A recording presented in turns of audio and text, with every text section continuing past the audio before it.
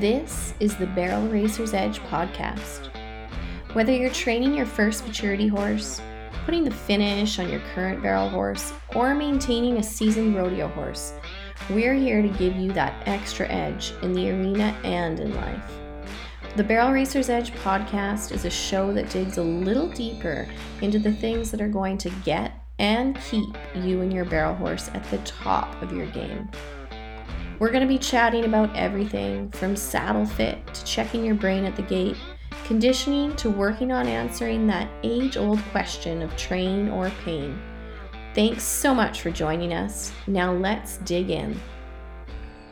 All right, so last week we were talking about when we're heading in that arena and trying to stay super present and having a game plan, not only having a game plan, I should say, but actually being able to stay present and implement that game plan. So this week we thought it would be fun to chat about leaving the arena and what if we could create a way to always leave that arena feeling like you're on top of the world. You know how you feel after one of those phenomenal, amazing runs that your horse lays down? Well, what if no matter the circumstances, you could walk out of the arena still feeling like that? I can think of one rider in particular, actually, in our area, that she has such a gift in leaving the arena and she'll be fist pumping because she kept 3 barrels up and her energy is just so contagious.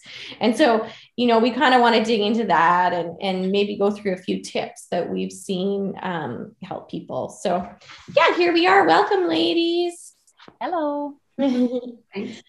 So yeah, how do you go about it, Elena? I know you're really good at leaving that arena kind of no matter what's happened. You seem to always have some positives you're able to say about your horse and the situation. Maybe you could go through how you kind of debrief a run for yourself in just a high fly overview. Yeah, well, I mean, generally I'm kind of on younger horses at this point in my life here, but I always see it as like, if I'm coming out of an arena feeling a little bit, well, I don't know if I ever feel really disappointed the young horses, because that's I'm almost, yeah. And I mean, I have a lot of clients and students that definitely, and I'll go through that, but maybe earlier in your career you did, though. Yeah. Do you think earlier in your career, maybe you would have? Oh yeah, definitely. And the people I've trained with and stuff, it's always been an area of opportunity to go home and do your homework. And like, that's a big one that I teach as well, is you can go home and just get it all right, get it reset in your head, do your homework, and then go to the next race that next weekend or whenever it is. And you know what to really focus in on. Yeah. I really try to focus on, like, when you go home, not focus on like, what if I knock that barrel? What if I knock that barrel? You just try to make everything the best you possibly can. And another great trainer I worked with, or got the opportunity to go to a clinic, she always says failing is failing forward. Yeah. We know for sure that we all fail, and like, the people who don't fail are not doing it at all. Yeah. Right.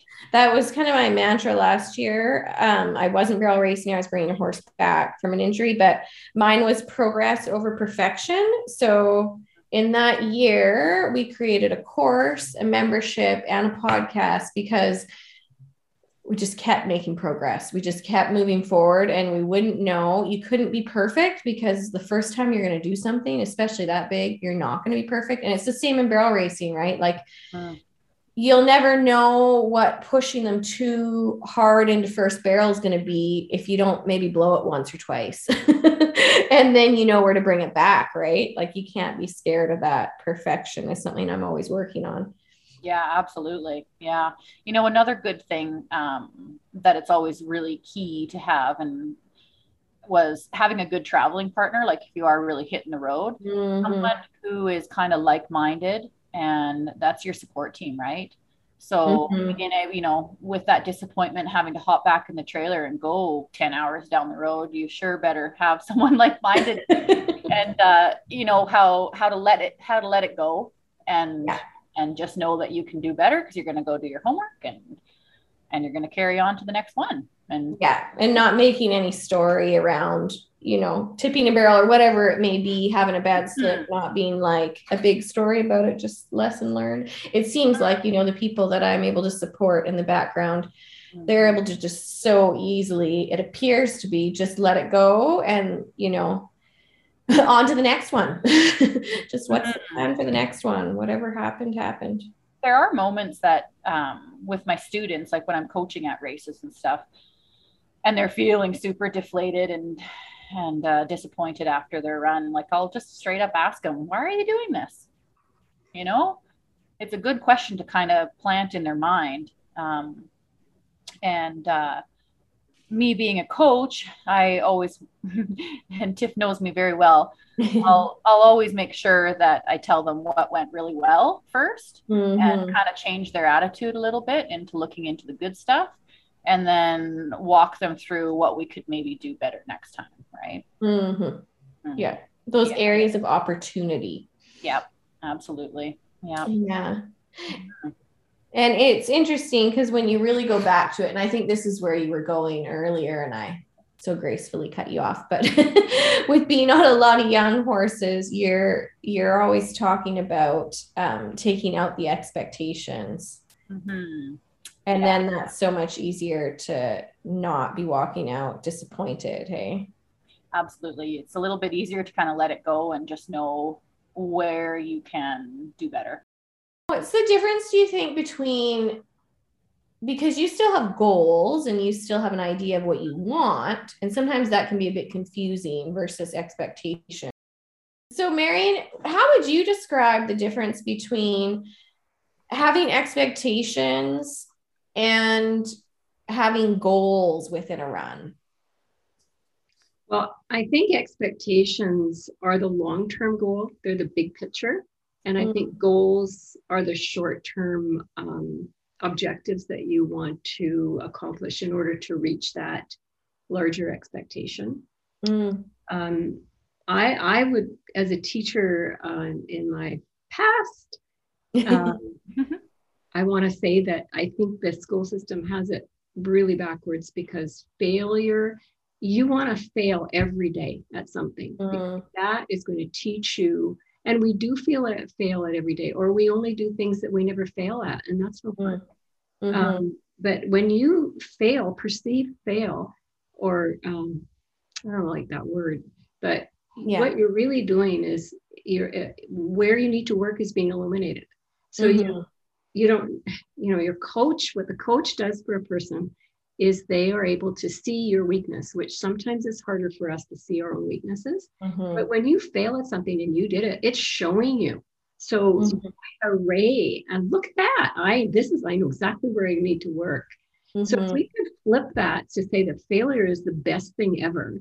And when we get off that horse and we say, wow, we can say that was a great run, or even if you're disappointed, you might be able to say, okay, I'm disappointed because, but then flip it right away and say, what did I learn from this? Where do I want to work? And what was good? What did I do really well? And what did my horse do really well? So but you're really flipping that whole piece of how you perceive failure. Because if I look and you read of successful people have failed over and over and over again. And when you imagine a little kid learning how to walk, imagine your parents if they pushed you over if you didn't walk straight. You did that wrong. Right?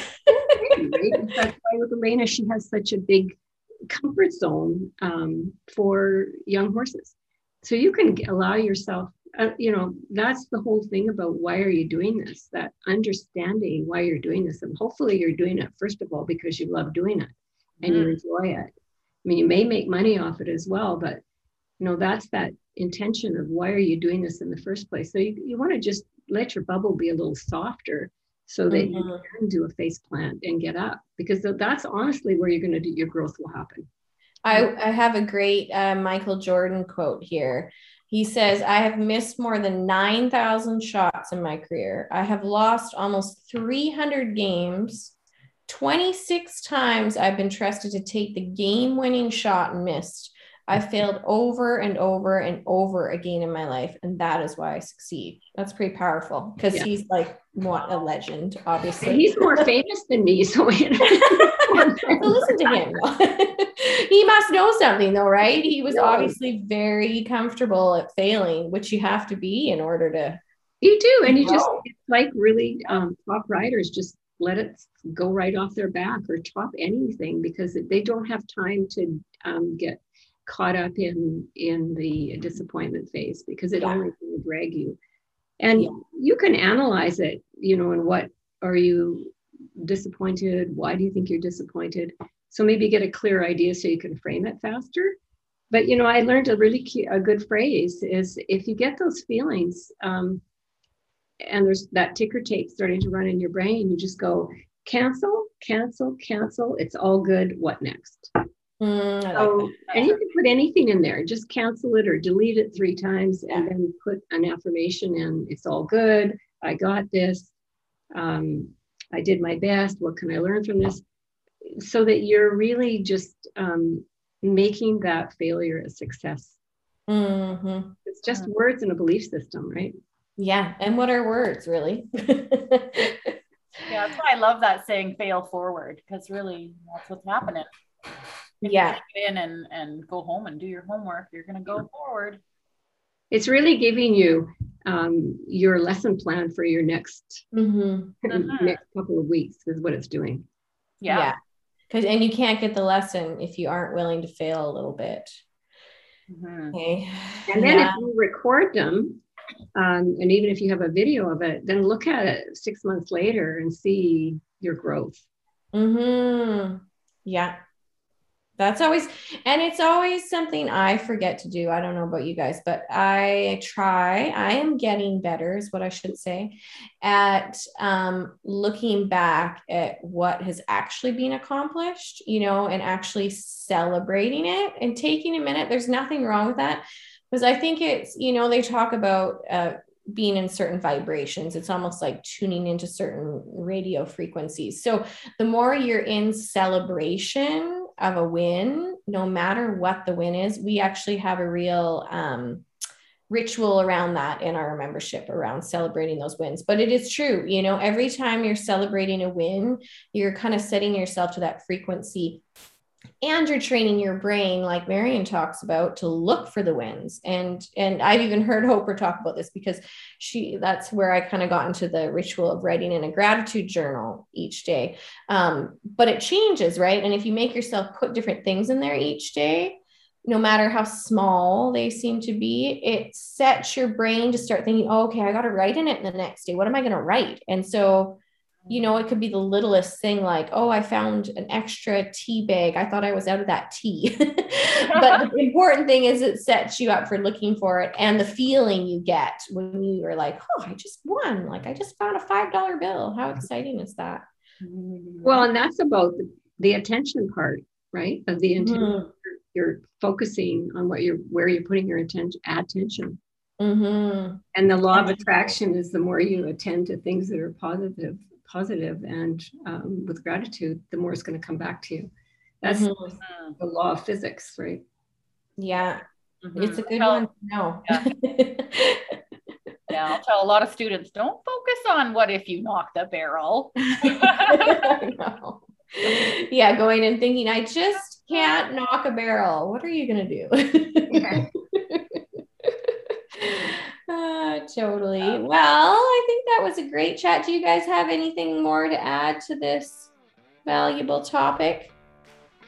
I think we're good for today.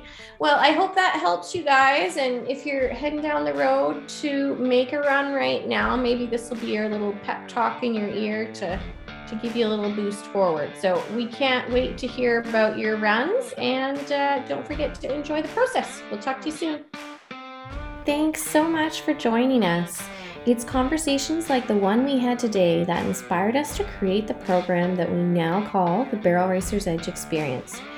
Doors will be opening this February 2022, and if you want to jump to the front of the line and be the first to find out when they do open, be sure to pop down to the show notes and I'll leave you a link there.